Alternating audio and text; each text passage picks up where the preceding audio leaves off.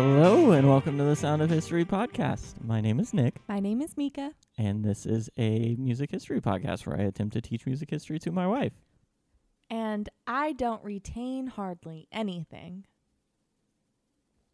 Now, does that mean I'm a bad teacher? No, I'm a bad learner. But I feel like historically you've been a very good learner. If I apply myself. And historically I have not been a teacher. So we don't have anything on I'm not me. studying, so That's fair. I'll just give you the scripts and force you to study before every time we record now. I would fall asleep reading that so fast. I'll give you quizzes every other week. That and would actually be pretty comical. you have to know dates and stuff. Oh, I didn't sign up for that. No one ever signs up for pop quizzes. That's the point. Yeah, but in a way, I kind of have signed up for this, so Yeah, that's fair. please don't quiz me on dates. Well, we're into the Mika's plugs section. I forgot what we said we would call it last time. I don't know. You came up with a name for it, but I don't think I Oh, no. really did. it wasn't a great It was a name. joke. Okay. I would like to plug cats. Again? Did I already do that I one? think so.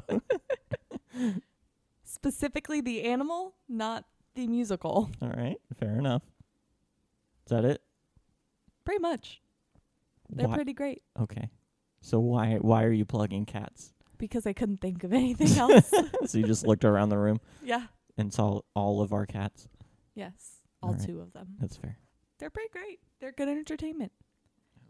Actually, I don't know where either of them are. Oh, there's They're one. eating out of the sink. Okay, good. We have trained them well. Okay, well, I guess that's all for Mika's plugs this time. Get yourself a cat. Foster animals during the pandemic. That's true. But then, don't, drop them or give them back or anything as soon as you're able. That would be sad. Well, I mean, that's what You can fostering give them is. back, but, don't just, don't adopt and then, Yeah. just Don't be like, adopt if "Never you don't mind." plan on raising the animal, but you can foster some puppies until they go to their forever home. And by puppies, we mean puppies of all ages and all And all animals. breeds. Yeah. No, all- not just breeds. Yeah, I'm trying to think of Species. there you go, Puppies of all species. species. Okay. Might I suggest a cat? A cat puppy. Really? All right. Well, for the past few weeks, we've been talking about jazz. We've got a few more weeks to go in jazz. Woo. I think after this one, we still have 6. Whoa. Look No, at no, me. no. 4. Sorry. We have swing That and would then have we been have really. crooners. That would have been really impressive. Still, if you hadn't already said 6. Yeah, I know I ruined it. Whatever. Now I'm not excited about a month more of jazz, where I should be. Well, too bad. You better get excited. But before we move on from jazz into swing, which is kind of the same thing, but a little bit different, we're going to talk about another key figure in jazz. I mean, we already talked about Louis Armstrong last week, but we've got another one for this week, which is a little bit different than what we normally do. We normally only focus on one key person for each genre, but I mean, it's our There show. are We too do what we many want. key people. They really are. And with this one, she's a little bit outside of the time frame. I thought she was more, because I tried to keep it more like early jazz, like 20s. Turns out she's more like late 30s and 40s. But oh no, an additional 10 to 20 years. it's a big deal in music. That's fair. But, whatever. I don't care. Still our show. I still want to talk about her, so we're going to do it. It's Ella. It is Ella Fitzgerald. And one of the reasons I kind of wanted to do this was because we haven't talked about a whole lot of women, and that's a massive oversight on my part, and one that I want to correct. Because Proud of there's you. been a lot of women doing really awesome things around music during this time period and before it, and just for whatever reason, they haven't come up in the they've come up in the episodes, but we haven't focused in on really a woman since Laura Keane, I don't think. Laura Keane was one of my favorite episodes. Yeah. That was a really cool one. Mm-hmm. And I think that's just because there were a lot of cool women doing really cool things in blues, but I mean, I love Robert Johnson, so I'm going to want to talk about him. So it's just kind of the way it worked, but I was like, nah, I don't care. I'm going to throw an extra episode in here so we can talk about some of the women doing really cool stuff. Because they didn't get the attention they deserved back then, so let's give it to them now. And it's our podcast, so we can change rules if we want. Doesn't matter. I don't know if people like who haven't been listening from the beginning even have picked up on the pattern that you'll do like maybe a not. oversight or an overview Yeah. episode and then zero in on 1 to 2 people. If you didn't know that, that's the way it normally goes around And here. we're breaking it. Yes, and now you just learned that for it to not matter. By no means is Ella Fitzgerald the only woman doing anything in music at this time. I debated talking about Mamie Smith or Bessie Smith, but they were primarily the blues, even though they were like hugely popular during this point. There are other people I could have chosen, but I'm doing the research, and I liked Ella Fitzgerald, so I chose to talk about her. Also, she rose to prominence in the 30s and 40s, so she bridges the gap between what we've been talking about and the swing era, which is where we're going, because that was like late 30s, early 40s. Didn't plan it that way, but that's how it happened. So, Just own it. That's totally how you planned it. and You're a genius. You know exactly what you're doing at any given point. So even though Ella wasn't the only woman doing stuff, there was a lot of cool women. She was no slouch. She was doing a lot of really cool stuff.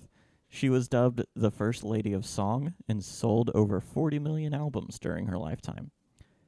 Her That's voice, impressive. it is. That's a lot It for is. her time. Her voice was somewhat unparalleled in how flexible it was. She God, could she's sing. Amazing. She could sing sultry, sweet ballads or really belt out a banger song. It really didn't matter. She could do it all. Yes, Ella and her bangers. Also, she could imitate every instrument in the orchestra with her voice. There really isn't a jazz great that she didn't work with. Everyone from Louis Armstrong to Duke Ellington to Frank Sinatra to Count Basie, who we'll talk about in a couple weeks, had the pleasure of working with Ella. I don't know Count Basie. You will. We'll I'm talk about him. I'm looking forward to that. He's swing. Because we're going to do an episode where I'm going to let you decide who was the king of swing. Ooh. Because there's an argument between Benny Goodman and Count Basie. Such power I So have. I'm going to tell you both of their stories, and I'm going to let you decide who you think is the king of swing. Oh, I'm so excited. That's in a couple episodes. So stick around and you get to hear that. Ella Fitzgerald was born on April 25th, 1917 in Newport News, Virginia. Pop quiz, what year was she born? I don't know. I genuinely have no clue. What state was she born in? New Jersey? Is that right? No. She was born Virginia. Yes. Newport, Virginia. Yeah. New Springs. No, just stop. You were close. Just She was born in 1917 in Newport News, Virginia. What is Newport News? It's a city. I don't know. And now, tonight on Newsport News Nightly. Newport News Nightly. Clever And name. now Bob with the weather. Like, what is that? I need to see it, like, written out. Is it how I think it Yeah, is? it's two different words. Newport Space Why? News. That's weird. I don't know. I mean, places have weird names. Okay. She was... I don't like the way I wrote this sentence, so I'm going to change it. She was the child of a common law marriage between William Fitzgerald and Temperance Williams. I wrote it, she was the product of a common my law marriage, and God. I don't like that. Her parents split up soon after she was born. Ella and her mother moved to Yonkers, New York, to live with Ella's mother's longtime boyfriend, whose name was Joseph Da Silva. So they're in Yonkers, New York now. I know Yonkers. Okay, good. Money was always pretty tight for the family. Joseph worked digging ditches, and Temperance worked at a laundromat. To help the family out, especially after the birth of her half-sister, Ella did odd jobs and worked as a runner for gamblers. She would take their bets and drop off their money for them. That's a lot of responsibility to give to a child. Yep. She also worked as a lookout for a brothel. These kids, Mhm. dude. She's doing whatever she can to help out the family. According to childhood friends, Ella was always pretty shy but very ambitious. From a very young age, she was convinced that she was going to be a star. One friend said that Ella told her, quote, "Someday you're going to see me in the headlines. I'm going to be famous." That all kids tell each other that. Though. Yeah, I guess. But I mean, It just so happens Yeah, it that just she so happens was she's right. right. she also considered herself more of a tomboy. She would join in the neighborhood baseball games. Aside from that, she had aspirations of becoming a professional dancer. By the age of 15, she had a few dancing gigs at clubs around the area. What? I don't like that sentence. I'm just telling you. She was happy-go-lucky and, by all accounts, a pretty decent student, even though her attention was always more on singing and dancing than on school. Then, in 1932, tragedy struck the family when Ella's mother died unexpectedly. Ella would later say that her mother died of injuries she received trying to save a child from being run over by a car. What? But that wasn't exactly true. Her mother died of a heart attack, but her official website has injuries received during a car accident as the cause of death. So I guess you can just kind of like believe whoever you want on that. I don't know. Who said she had a heart attack? I don't know. I just saw that. And with some of the research I was doing, I can't remember where. Well, I'm going to believe the official website. Okay. Well, I mean, it's Ella Fitzgerald's website, so they probably just took whatever Ella said and were like, yep, sure, we'll put that there. There is some speculation and reason to believe that after her mother's death, Joseph didn't treat Ella all that well. Some think she may have even been abused by him. Whatever the cause, her behavior started to change. Eventually, Ella went to live with her mother's sister, Virginia, in Harlem. Shortly after that, Joseph also died from a heart attack, and Ella's younger sister came to live with Ella and Virginia in Harlem. At this point, Ella was a pretty troubled child. She stopped going to school, preferring to work on the illegal lottery that was run by the mafia, and continue to work as a lookout for brothels. She was caught by the police and sent to live in a reform school that may have even been worse for her. She suffered frequent beatings at the hands of the caretakers, probably because she was African American, and African Americans were treated far worse at the school. Ella never really spoke about this time in her life, and I can't exactly blame her for that, since it was like super traumatic for her. But for the rest of her life, she would secretly donate tons of money to children's charities throughout her career. And we don't exactly know how. Maybe she was released, but more likely she ran away. But Ella left the school and started living on the streets in Harlem, singing and dancing for money.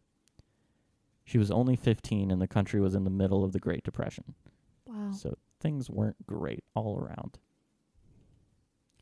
Desperate for something to do, she submitted her name and won the right to perform at Amateur Night at the famous Apollo Theater. So it's kind of like a talent show. So in November of 1934, she made her official stage debut. I mean, if you don't count the clubs dancing as a 14-year-old. I'd rather not. She originally wanted to just dance, but she suffered extreme stage fright because of the notoriously vicious crowd at the Apollo. They started to boo her and yelled at her, asking, quote, "What are you going to do?" Because apparently she just came out on the stage and like kind of froze with the stage fright and couldn't do her dance. Babe.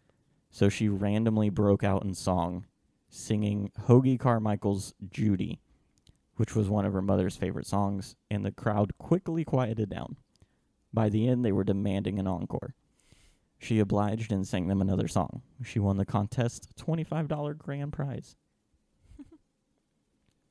That performance set her career into motion. A popular saxophonist and arranger named Benny Carter was in the audience. He started to introduce Ella to people who could spark her career. The two would become lifelong friends and work together all the time. She started to enter and win pretty much every talent show that she could find. She soon met a guy named Chick Webb, who was a legendary band leader in Harlem, and we'll also talk about him in the next couple episodes. He's in the swing era, so he's like, we'll talk about him in the swing episode, and we'll also talk about him when we talk about the Swing Kings. And she was taken to audition for Chick Webb since he was looking for a new singer for his group. Apparently, first impressions weren't that great. One band member said, quote, "She hadn't had a bath and smelled like it could have been a year." And Webb, after first seeing her, said, quote, "You're not putting that on my bandstand." So Ella's off to a little bit of a rocky start here. Sweet baby. Ella, offstage, was extremely shy and self-conscious. She was socially awkward and reserved. But on stage, she seemed to be made for the spotlight and could win over any crowd. Chick Webb heard her sing and perform and agreed to hire her into the band. She won over a notoriously tough crowd at Yale, so Webb hired her to travel with the band at $12.50 per week, which is pretty good at that time. especially when you're like living on the street and now you're going to performing for $12 a week. She'd probably do it for not a lot. Yeah, that's true. She recorded her first song with Chick Webb's band called Love and Kisses in 1936. It was a moderate success, but not a smash hit. You want to hear Love and Kisses? I do want to hear Love and Kisses. Love and kisses never misses, making heaven for two. With the tender, sweet surrender coming from someone like you. Your perfection, true affection, creates a perfect design. Love has found us, joy has found us, planning a future divine. No indecision, I know that my vision is clear when you are near. Cute. I don't know if that's like officially the recording she did with Chick Webb. That might have been later because they had a habit of like re-recording songs. So I don't know, but that was the song she sang. At this time, she was performing with Webb's band at the world-famous Savoy Theater, which, as we will learn in a couple episodes, is where Webb set up residency. And it's like, remember how like Duke Ellington had the Cotton Club and he just played there all the time for years? The Savoy Theater was where Chick Webb set up. During her performances there, Ella would start to experiment a little. Jazz was changing into swing with bebop elements, and she started to use her voice to take on the role of a horn in the band. She also recorded a song called, quote, You Have to Swing It, which was the first time she played around with scatting. But like throughout her career, she would become famous for her ability to scat. That was just kind of the first time that she tried it. Things started to take off for her in the band. She moved into fancy new rooms and employed a maid. It was around this time that she began to be called the First Lady of Jazz. She took a brief break from everything in 1937, and no one really knows why. She just kind of stopped performing and stopped recording. Her biographer claims that Ella took time off to have an abortion and was forced to take more time off when it went wrong. And that was the reason, according to this biographer, that she would never have children. I don't really know how backed up that is by evidence, since I haven't read the biography, so I haven't like read his evidence or her evidence, but I'm not going to say it's true. Just going to let you know that that is the theory that's out there. But officially, no one knows for sure why she just took a year off at seemingly like when she's just gaining so much attention. At the age of 21, in 1938, she released a song that she co-wrote called A Tisket, a Tasket, which was a playful version of a nursery rhyme. The record sold 1 million copies and spent 17 weeks at number 1 on the charts.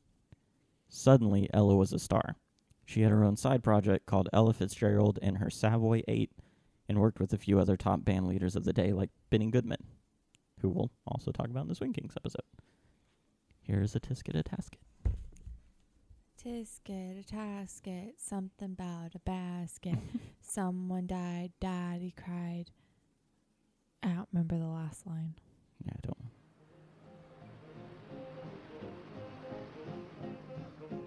A tisket, a tasket, a brown and yellow basket. I send a letter to my mummy. On the way I dropped it. I dropped it, I dropped it. Yes, on the way I dropped it. A little girlie picked it up and put it in her pocket. She was trucking on down the avenue with not a single thing to do. She went a-pecking all around. When she spied it on the ground, I don't know why she's on a bus with cowboys, but all right. My little yellow basket, and if she doesn't bring it back, Music I videos have think weirder that I will plots. die. That's very true.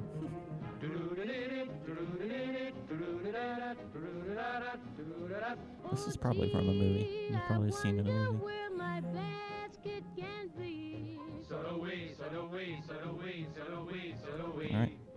Tisket, a Tasket. It's Very about a basket, enjoyable. apparently.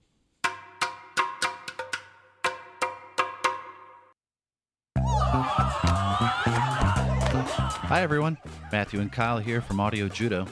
You ever wonder why certain songs get stuck in your head and you can't get them out? There's an answer. It's science. Were you ever curious about why Pink Floyd broke up? Or maybe you're interested in finding new music or bands? Then we're the podcast for you.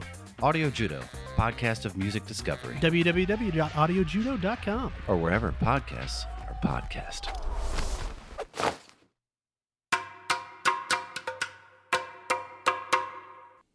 In 1939, Ella suffered a major blow when Chick Webb died from spinal tuberculosis. Wow. He was pretty protective of Ella, and the two had become really close since their not great first impression. So losing him hit her pretty hard. Maybe because she was still reeling from Webb's death, Ella made a big mistake and married a local dock worker and hustler named Benny Cornegay. He had been imprisoned for drug charges and apparently only saw her as a meal ticket. Cool. Ella's management, when they heard of the marriage, hired private investigators who unearthed the criminal charges and Oh the my less gosh. reputable parts of Benny's past. Apparently, Ella really didn't know any of that before she married him. Like, he kept it hidden so he could just marry her and get her money. Wow.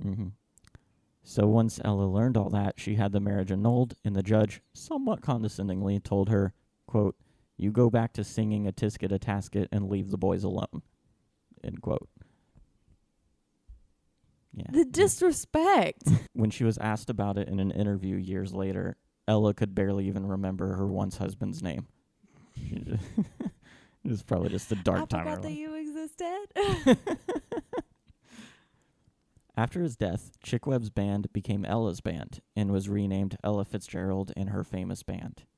She took on the task of band leader, which was pretty overwhelming for a 22-year-old in a world-famous band. 22. Yeah, and she's leading this band that everyone knows because Wow. Chick Webb was one of the biggest bands at the time.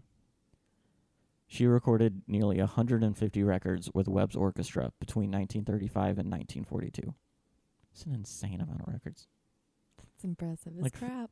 Think about how long it takes bands to release an album now. Like, you'll get an album once every 3 years if you're lucky. Mm-hmm. He's releasing 150 in 7 years. I mean, their Well, records were theirs smaller. It was smaller. like 2 songs, but still. Yeah.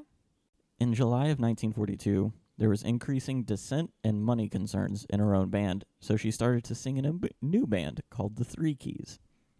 And soon after, her band played their last show. Ella started to branch out on her own. She had a record contract with Decca Records, with whom she had several other hit songs and appeared in her first movie called Ride 'em Cowboy. That explains the Cowboys. Yeah, that explains Cowboys on the Bus. Do you want to see Ella in that movie? Which I we think might I have already did, did. but here's another scene. Watch it be the same scene. Well, if you want me to do it, I'll have these cats come on Fit to Kill. And we'll show you how they rock the square, you know, back in Harlem on Sugar Hill. Now, if you really want to get your boots laced, start out with the old Shim Sham and play back that jive I laid on you. Pops, you're on your own, so cut out and jam. That was Ella's role in the movie. That was it? I mean, she like came in later and sang a little bit, I think. But Okay. yeah, as I learned, like a lot of the record companies were owned by the same people who owned the movie companies. So like anyone who had any success recording music, they were like, let's put them in a movie. Let's like have a draw for people to come see this movie. Yeah. So even if they had no business being in movies, like, we'll thrust them in there. In 1945, she released a song called Flying Home, which the New York Times said, quote, one of the most influential vocal jazz records of the decade. Where other singers, most notably Louis Armstrong, had tried similar improvisation, no one before Miss Fitzgerald employed the technique with such dazzling inventiveness. Oh. Here is Flying Home.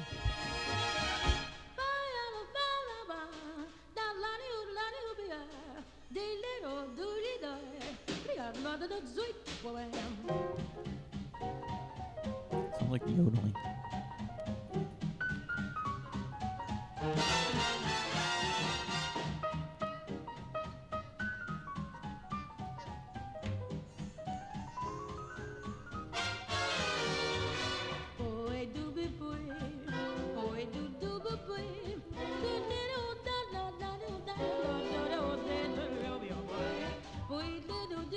I don't know if there are actual lyrics in this, or if it's just her scatting the whole time.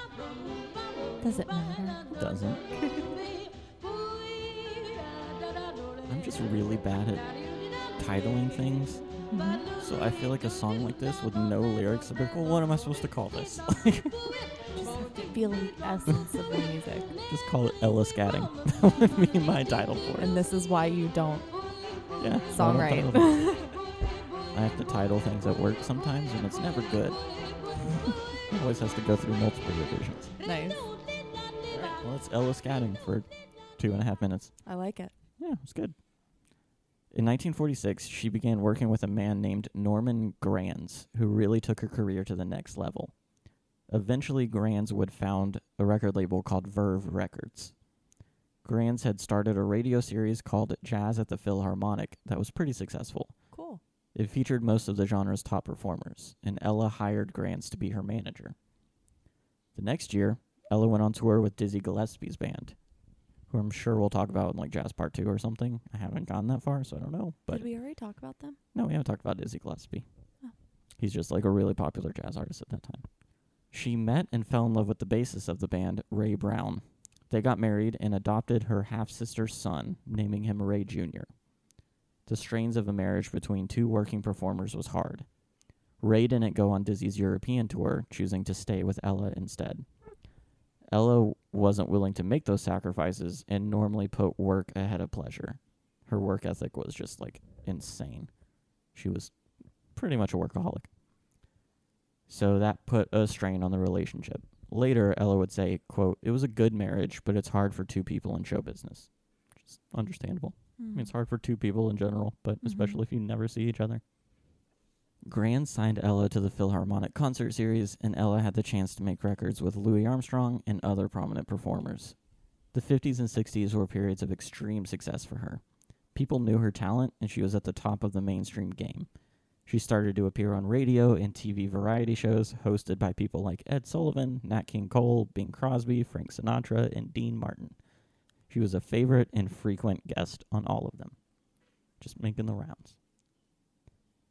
Due to Ella's full-throttle career and brutal tour schedule, she rarely had time for Ray Jr., her adopted son. Most of the time, he lived with her aunt, the same one who Ella lived with when she was growing up. Ray later said about their relationship, quote, "All I can say is that she gave to me as much as she could, and she loved me as much as she could."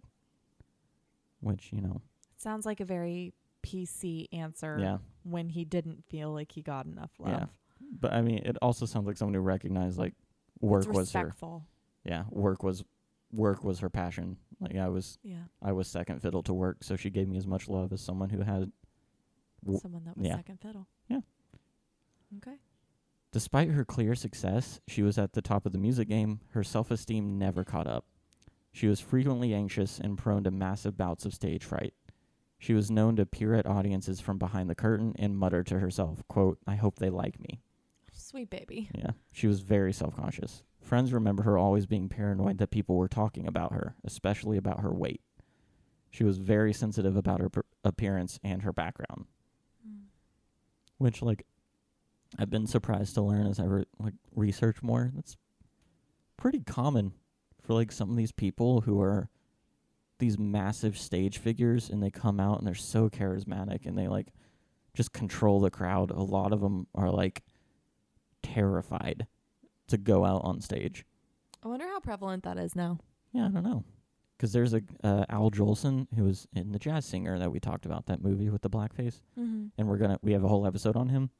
He was massive. Like, he would literally just walk out on stage in a Broadway show and ask the crowd, "Do you guys want to see the rest of the show, or do you just want to see me?"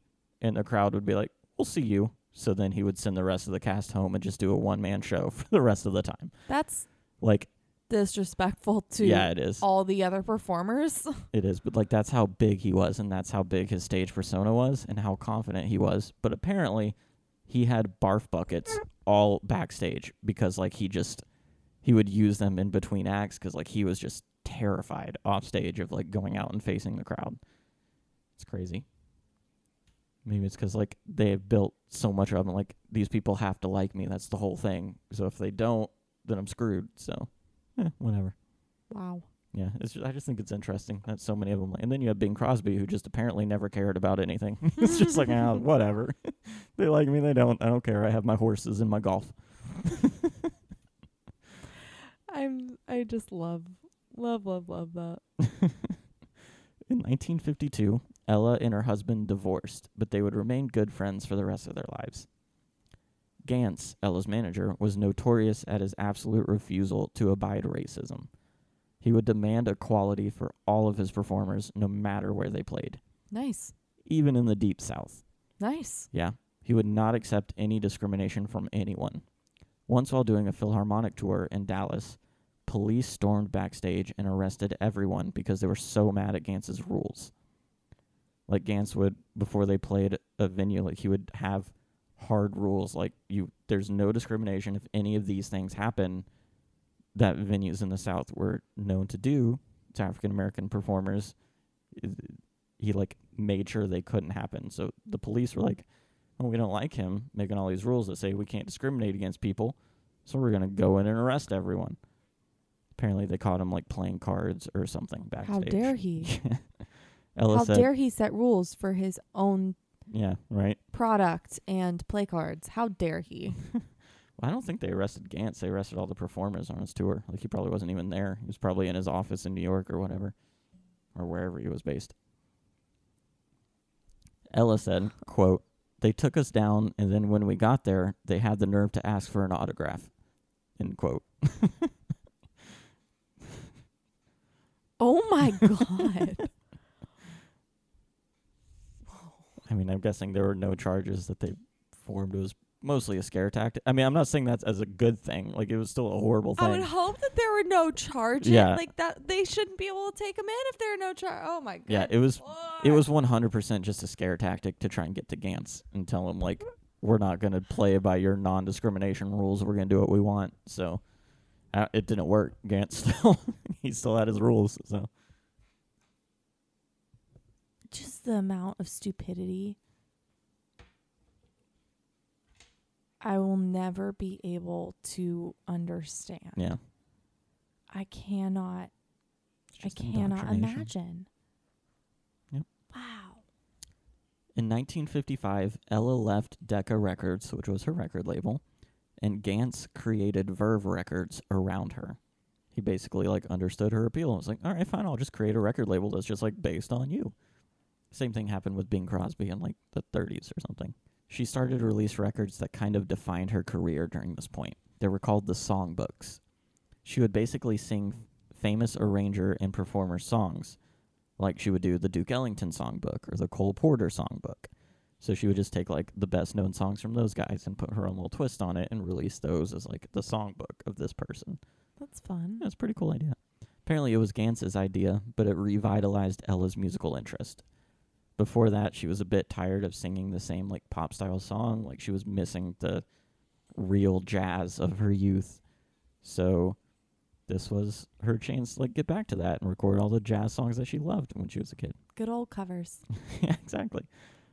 These songbooks won her Grammys at the first ever Grammy Awards in 1958. That's awesome. Ella continued to tour and release music through the 60s and into the 70s. In the 70s, she spent a legendary 2 weeks residency with Frank Sinatra and Count Basie in New York. But the tour schedule was brutal. According to one musician, they spent 42 consecutive weeks on the road. After her sister's death, who was the person that was closest to Ella throughout her life, Ella was back on stage within days of the funeral. There are recordings of her breaking down and crying on stage after that. It all began to take its toll to the point that Ella collapsed on stage and had to be carried off by a band member. And after that, understandably, the next several concerts were canceled. Mm-hmm. Ella pushed so hard for so long because she was afraid of slowing down. She was making really large donations to children's charities. She thought that they were completely dependent on her, and if she slowed down, they would suffer as a result. Wow. Also, after her sister's death, she felt that she had to provide for her sister's family as well. So she just kept touring so that she could keep helping people. But unfortunately, that was bad for her health. She kept playing and performing into the 80s. In 1986, she underwent quadruple bypass surgery. She had to start wearing glasses because of eye trouble. At the same time, they diagnosed her with diabetes. I'm sorry. You talk about quadruple bypass, and you're like, and she had to start wearing glasses because those are on the same plane. Well, I think the eye trouble was because of the diabetes, if I Yes. remember that correctly. Yes. Most people would call it quits and retire right about now, but Ella Fitzgerald was not most people. She kept right on with an exhaustive tour schedule, despite protests from pretty much everyone in her life. At age 76, both of her legs had to be amputated below the knee because of the diabetes.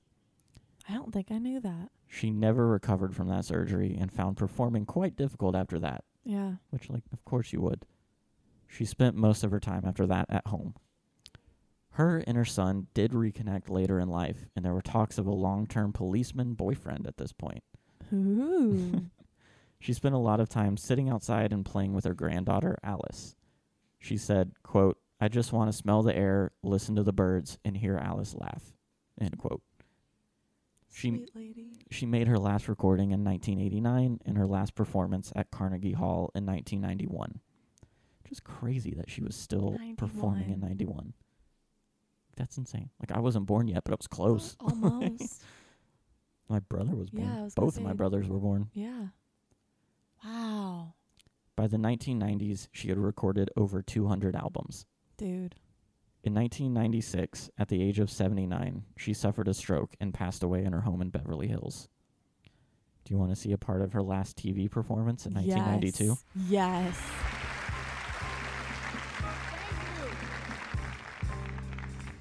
Oh, Be goddess. Look at wise, her. Be smart. He's too close for comfort. Wait, she Behave. is a double amputee at this point? He's too close for comfort. She's probably staying in prosthetics. Be wise. Yeah, but like, dang. Because she walked out, like she had people helping her, but she walked out on stage. Don't upset your car when he's so close. Be soft, be sweet, but be discreet. Don't go off your feet. He's too close for comfort. Too close for comfort. Whee! Not again. Too close to know just when. To say when. Get it, Be girl. firm, be fair, be sure, beware on your guard. Take care. One Can you imagine getting started in music in 1930 and making it to the 90s and seeing everything that happened from the 30s to the 90s? Like, she saw CDs, she saw tapes. to another. Too late to run for cover. He's much too close for comfort now. Ella Fitzgerald in 1992. My parents were watching that. Probably. All right, well, that's Ella Fitzgerald. That's cool. Yeah, she was a pretty great woman. That's cool, babe. I like that. All right. I mean, anything else you want to add about Ella? I'm just sitting here, just soaking it in. Just like, You were wow. pretty quiet through that one. It's I don't know. It just hits a little different Okay. for some reason. All right. I think that this genre, like, just my family has enjoyed it for so much time, like, especially like my grandparents. And so I just kind of am like, oh, this is cool. Okay. Like, it's a little bit special. All right. And hers, she did have a little bit darker story at times. Like, it wasn't as fun and upbeat all the time. Bad things happen. But I don't know. I mean, you have to focus on those too, because that's what makes a person who they are. The bad times and the good times. And something I want to do when I, like, focus in on people, I don't want to just give the good stuff, because, like, these are people. Like, I might love them. Like, I love Ella Fitzgerald and I love what she was able to do, but she wasn't a great mom to her adopted son. She wasn't a great wife to her husband. And, like, because she's a human. She's a person. People have flaws. People aren't perfect. They have, like, things that they do wrong. So I want to, like, I don't know. I don't want to skip over that, because I don't want to, like, paint her as, like, oh, she's just this saint. She never did anything wrong. Like, no, people do things wrong. She's a person. Like, I love Bing Crosby too. Bing Crosby did a lot of stuff wrong. Like, he was not. I mean, I think he was an okay person, but he wasn't, like, fantastic all the time. So whenever Mhm. we talk about him, I'm going to definitely talk about the stuff that he did wrong too. Mm. I don't know. I just think it's important to remember that these, like, we can look at them as just like characters, like they're people in books or movies or whatever, but like they're real people. They had real lives outside of what they did. So yeah, just to give you background on what I'm thinking about when I write these. It's cool. All right. Anything else you want to tell the people before we wrap this up?